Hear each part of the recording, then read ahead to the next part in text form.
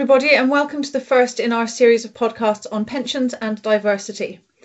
Our aim in these sessions is to explore different aspects of diversity in the pensions industry, both amongst pensions professionals and different organisations, but also to discuss and see how it can become a feature of our work.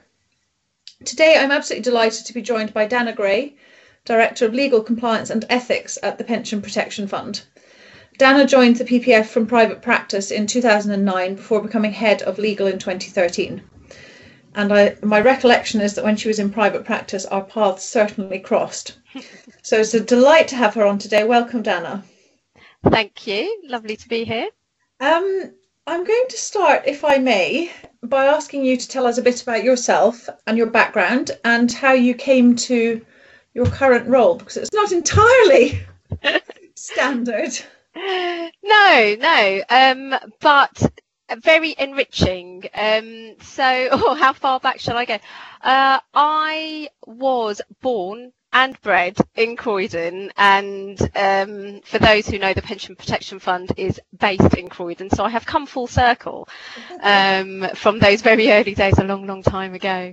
I am the child of immigrants who incidentally met in Croydon, so Croydon holds, I held a very soft spot for Croydon, as many people who know me will know. So my parents are both from Mauritius. As I say, they're both immigrants, obviously, to the UK. My childhood was very happy childhood. Surrounded by lots and lots of different cultures, not only because of who my parents were and all of their friends and relatives, but also growing up where I grew up is a very diverse community. Lots of immigrants flocked to Croydon and lived there.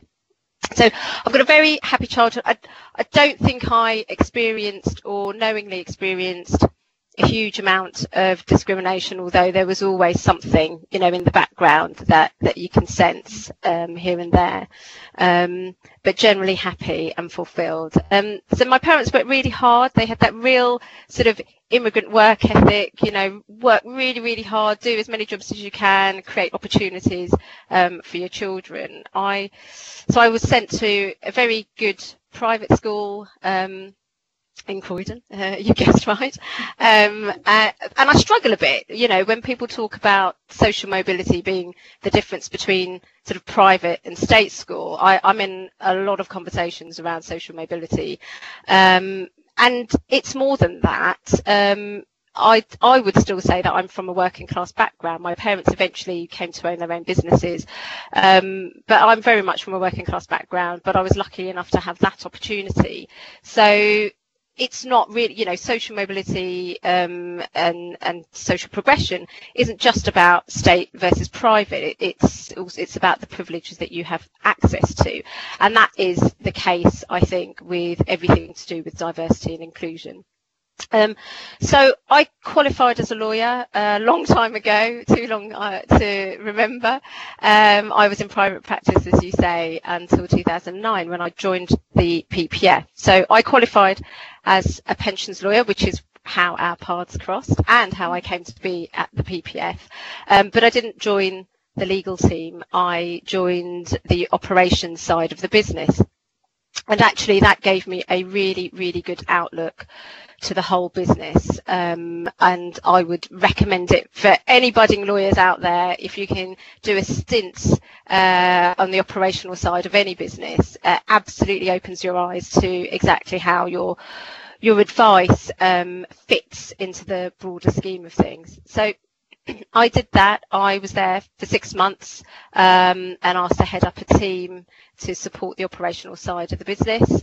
And then after 4 years at the PPF, I moved into the head of legal position. After 3 years doing that, I established the compliance and ethics function, and now head up both legal compliance and ethics. So I've been at the PPF a really long time, but I've got to say I've never looked back. I've been there 11 years, and it's been one of the most enriching experiences that I've ever had, and I've got a lot to be grateful for. It is a fascinating background, and what you say about your parents and your upbringing, and the role that you think that plays around things like social mobility, I think is really interesting, because so often we do hear and we measure things based on private versus public, or state versus private. Just picking up something that you said about access to, I think you talked about sort of access to privilege or access to opportunity. Yeah. Is that something that in your role you have the opportunity to help the PPF to provide to other people? Do you how do you look at opportunity when, for example, when you're recruiting, or when you're setting up, social mobility initiatives? So we've got a number of strands actually in our diversity and inclusion strategy, and we're currently focused specifically on 3 areas, although we've got employee network groups across a broad range of issues. And the 3 that we're currently focused on as an organisation are race, gender and disability. That's not to say social mobility is off the table. In fact, we could get into a whole conversation about intersectionality now. Indeed. So I would say at the moment we don't specifically focus on social mobility, but it's in the backs of our minds. So when we talk about the progression of women, when we talk about the progression of ethnic minorities, we're thinking about how can we tap into those kids who wouldn't normally have access to the opportunities that some children might otherwise have. How can we kind of improve that pipeline?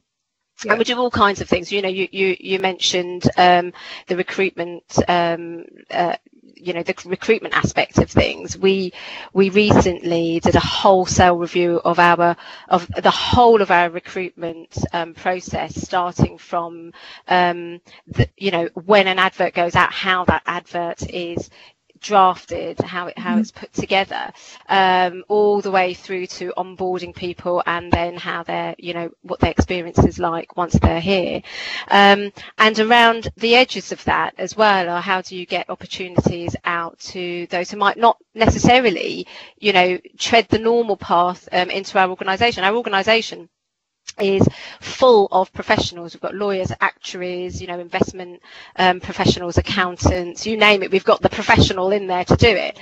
So we signed up to the apprenticeship scheme, the government's apprenticeship scheme, a few years ago now. And I think apprentice, the word apprentice evokes all kinds of connotations. People sort of think of plumbers and electricians, but actually there's a real untapped wealth of talent out there that you can access through apprenticeship schemes. We partner with Croydon College to provide the training that people might need, which you can get through the apprenticeship scheme in itself. And we've got lots of success stories already in the organisation. Just in my compliance team alone, we've got a compliance analyst that had joined our team as an apprentice and recently completed the apprenticeship program. There are apprentices across the organisation, and it really just opens up those opportunities that we were talking about. And I think as you say, your organisation, like ours, is full of professionals, and yours is you have more diverse professionals than we do, but I think one of the things that professionals can miss out on when we're all sort of in a room together is a tendency to, we also in a way are trained to think the same. Yeah. And when we have people who've come through into organisations through different routes, you get a great richness of thought and input that I think otherwise we perhaps don't get as much of. And there's so much, obviously, research that shows that organisations which encourage diversity of thought, have very successful outputs or very successful outcomes. So it can only be a good thing, I think. Yes, yeah, very much so. Just to pick up on something you said at the beginning there about intersectionality, because this is something that that we struggle with a lot, particularly around racial diversity and inclusion, is this tendency that there can be to sandwich together what we call, or what we, what we in the UK refer to repeatedly as BAME, Yes. and people from lower social economic background. Yes. And we can tend to have a tendency to say, well, so if we tackle one, we're tackling the other. Yeah. And I've spoken to a number of people, not from Mauritian backgrounds, I have to say, but a number from Indian backgrounds, who have said they just, actually for them that is not a correlation that they recognise. No. And I in fact heard somebody from one of the consultancies, management consultancies, saying that they don't use the phrase BAME, and they have a US parent, and they use the phrase RED, meaning racial. Well, they call it racial and ethnic diversity, Right. which I think is quite helpful in helping to focus the minds on the fact that we shouldn't automatically correlate the two things, albeit that, as you say, there is significant intersectionality, but it's not always, it's not a foregone conclusion. No, I think that's exactly right. I think you've sort of touched on two things there. One is lazy thinking. Yeah. Is it? I think sort of language. In a nutshell, it's sort of, if I can, I've heard people say, look, if we fix the problem here, in relation to race and ethnicity, you're kind of fixing the social mobility side of things as well. That's not true at all, is it? Mm-hmm. Because, then you are sort of sidelining anyone from a white working class background, and that richness of thought as well. So I think it's, it's, as I said, you can't do everything all at once. It's really, really hard. And if you try and spread yourself too thin, then nothing will be accomplished, which is why I think you find that organisations focus on kind of 1, 2, 3 things that are kind of more easily accessible and easier to talk about. Yeah. But then that brings us on to actually another point, which comes up through some of what you've just said, which is kind of what do you, what language do you use, and how can you make sure the conversation still moves? So when we set up our internal network for, to talk about ethnic diversity and race issues, our very first conversation was, how do you like to be referred to? We sort of threw that out there, and lots of different thoughts. And I said, are you offended if somebody calls you black? Are you offended if somebody calls you Asian? How do you, what do you think? And we had a really, really good discussion. And actually, the bottom line is, people just want this subject to be talked about. Yeah. So I'm personally less worried about whether I'm referred to as BAME, Asian, brown, than if the conversation is just happening. And of course, I say that sort of fairly lightheartedly. Obviously, there's intention behind some of these phraseologies.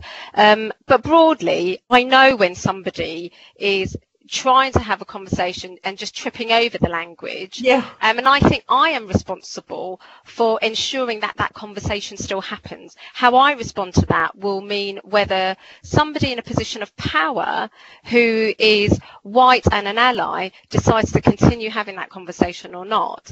And I think it's my responsibility, because I want, the world to be a different place for my children, to allow that conversation to happen. That doesn't mean that I'll let somebody speak to me in any way that they like. You know me well enough to know that's not going to happen, but that it means that we can all benefit from being just a little bit tolerant of the conversation that people are trying to have.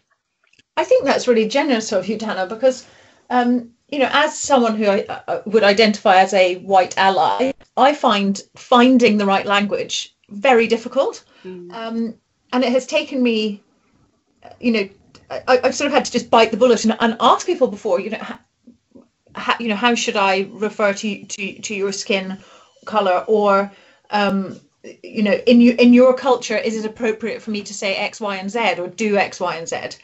And 9 times out of 10, the response is entirely welcoming and grateful that I've asked. But for some reason, we've built up this fear, I think, of Yes. having any conversation. Yes. Actually, that does bring me on to, though, another point that I'd be interested in your views on, particularly given that you said that Croydon was so racially diverse growing up. I've heard some people say that there's so much organisational focus on race at the moment, and they are being asked to, be the face of recruitment campaigns and participate in panels and so on. A bit like, I suppose, we probably were as women. Yes. 5 or 6 years ago. Absolutely. And they're saying, well, actually, all this focus is making me feel othered in a way that I never have growing up. I grew up in a very diverse background. I didn't, as you have said, I didn't really face obstacles due to my race when I was growing up. And now there's all this focus and I'm being made to feel different.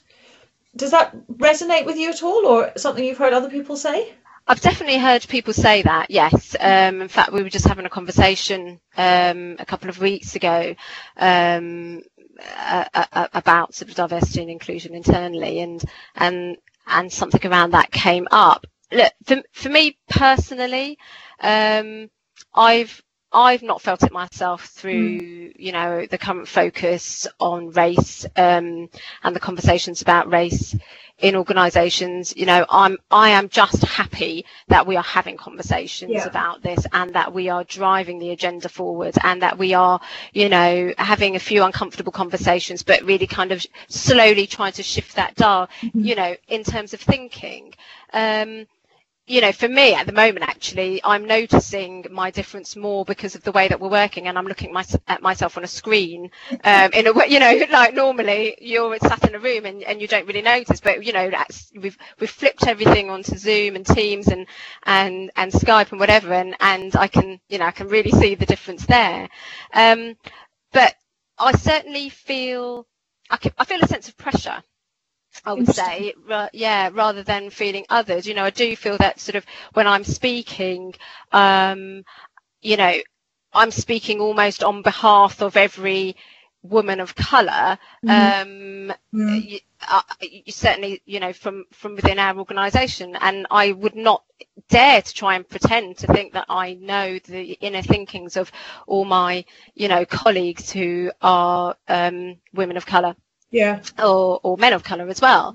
But there is only me at the senior level in the organisation who is from a minority ethnic background, and so I do feel a certain sense of I'm sort of talking on behalf of a lot of people, but I therefore also feel that sense of pressure that a real responsibility that I really need to do something about that. But actually, but at the PPF, I'm really pushing on an open door there in terms of what people want to do, which is wonderful to hear. I think it certainly from discussions we've had in the past, it seems that you are, as an organisation. Well, I suppose you're young, but as an organisation, you are so open to diversity and inclusion within in its broadest sense, I think. Yeah. That sort of brings me on to, actually, now we've talked specifically about the PPF, and you've talked a bit about your, the programs you have there, or the organisational structures you have in place. I've also heard you talk in other contexts about the way in which organisational diversity is important to you as investors when you come to make investment decisions. So I suppose if we think about the ESG agenda, I suppose diversity, organisational diversity, perhaps falls into probably the G bucket, the governance, or maybe I think the G bucket. Yeah, definitely. Can you just share that? I found that really interesting concept when you first raised it. Could you just share some thoughts on that so our listeners can understand that a bit better? Yeah, so we have quite ESG certainly been on our agenda since we were set up. We've had a strong focus on that in everything we do through the through our investment strategy. It's built into that, you know, and we've got a prime position as a large asset owner in the pension space. In fact, the whole of the pensions industry, you know, if you take all pension schemes together, we hold a huge amount of trillions of pounds worth of assets, and therefore have kind of significant sway here. We've got a real opportunity to kind of push that diversity and inclusion agenda, because we've got a lot of buying power, and really, you know, that's the bottom line, isn't it? You know, for a lot of organisations, for a lot of businesses, you know, it's what's the bottom line. People want to do the right thing, but it's also got to balance with, you know, kind of their own objectives for their businesses. So we have minimum ESG requirements that fund managers must meet. We have elevated our expectations on stewardship and ESG engagement, and we try and feed that through to voting rights as well, and increasing board diversity and engagement. So it's something that we expect. We've made choices based on ESG. I think I've said this in the past to you, Sam, that we've, you know, when we're looking at fund managers, we've made specific decisions around ESG strategies and ESG factors. You know, we really mean it when we say it. And I think in a later podcast, you're going to have our head of ESG speaking to you about this. And again, you know, we've got a specific head of ESG.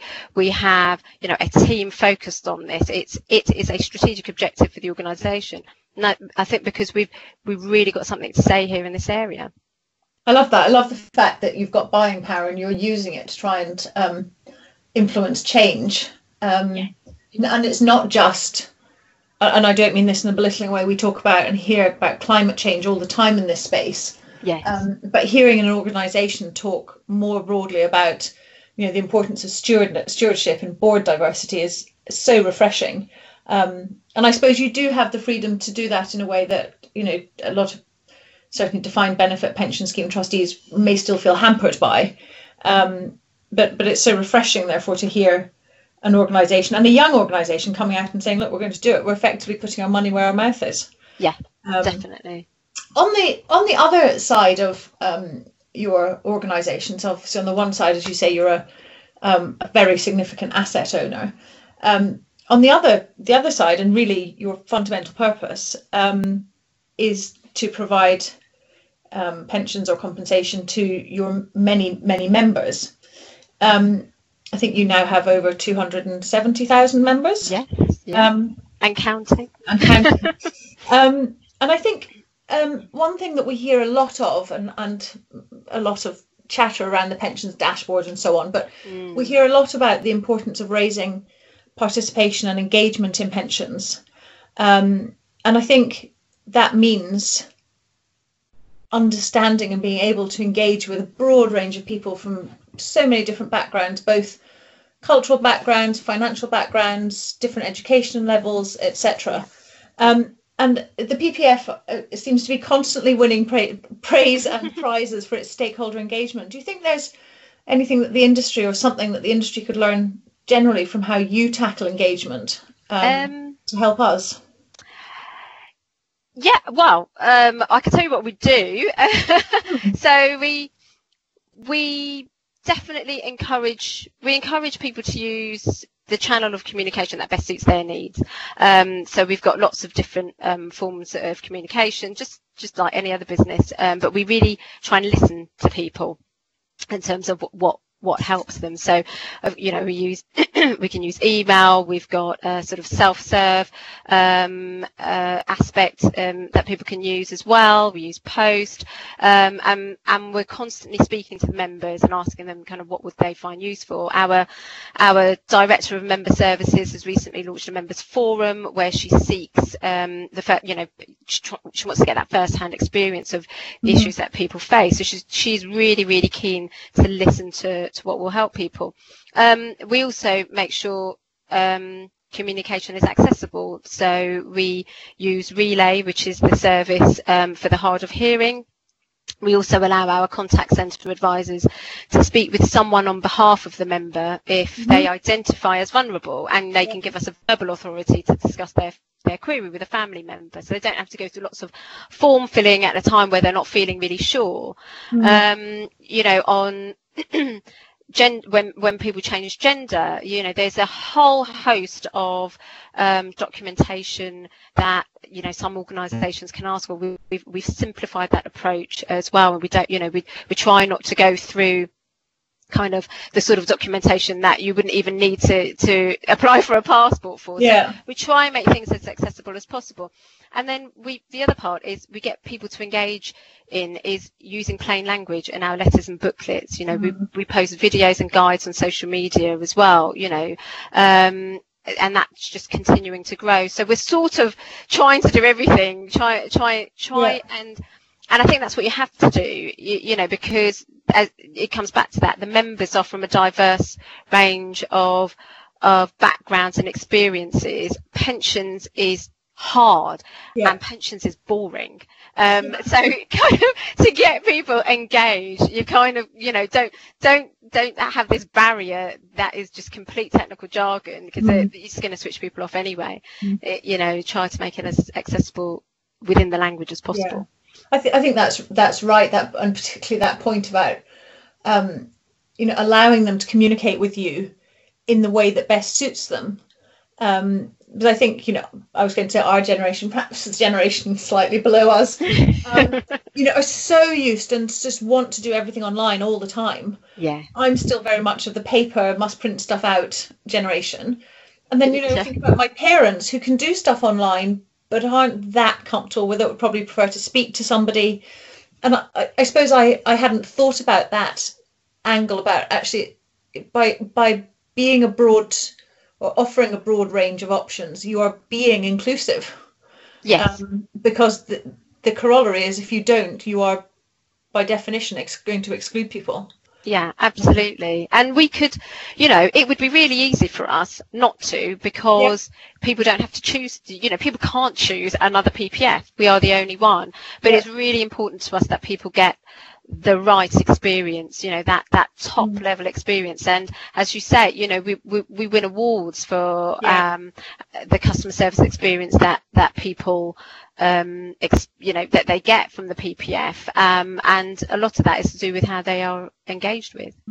In fact, didn't Sarah Prothero receive an award in the Queen's? She did. She was made an OBE. Yes, for her services to the pensions industry, which, you know, we're all incredibly proud of, and all take, you know, we're all sort of a little bit secretly like, that's a bit of us as well, but of course it's all Sarah. But yeah, really proud for her for that. Excellent. Well, we're coming close to finishing. I'm just going to ask you one last question, which is perhaps I was going to say a little unfair, but you know, you are a well-known figure in the pensions industry. Lots of Google hits when I look for you. You are obviously a woman, a working mother. As you've said, you come from a Mauritian ethnic background, grew up in Croydon. You have risen to, you know, very senior role. Do you think that you are or might be seen as a role model?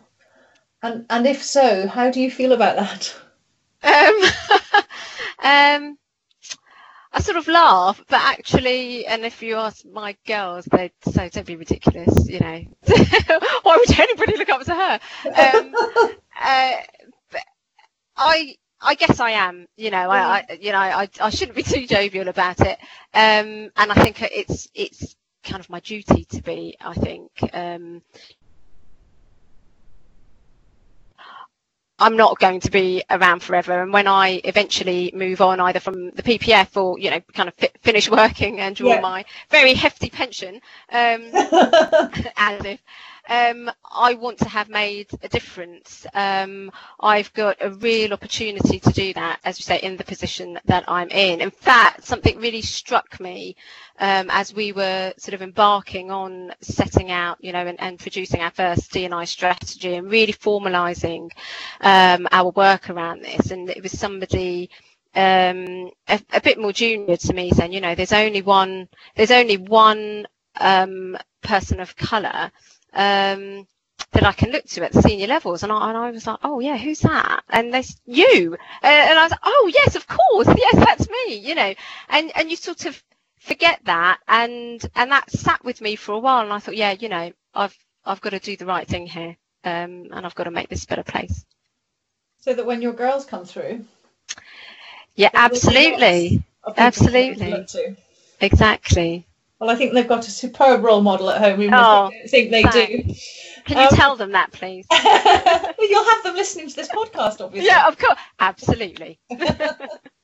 Well, thank you, Dana. That brings us to the end of the podcast. But thank you so much for joining and you know, really engaging so openly in a really interesting conversation. For everyone who listened, thank you for listening. We hope you enjoyed it, and do join us for further episodes. Apparently you can do that by subscribing to our channel, which is available on Spotify, iTunes and SoundCloud, or just drop me or your usual contact an email and we can add you to the list. Thank you very much indeed. And thank you again, Dana.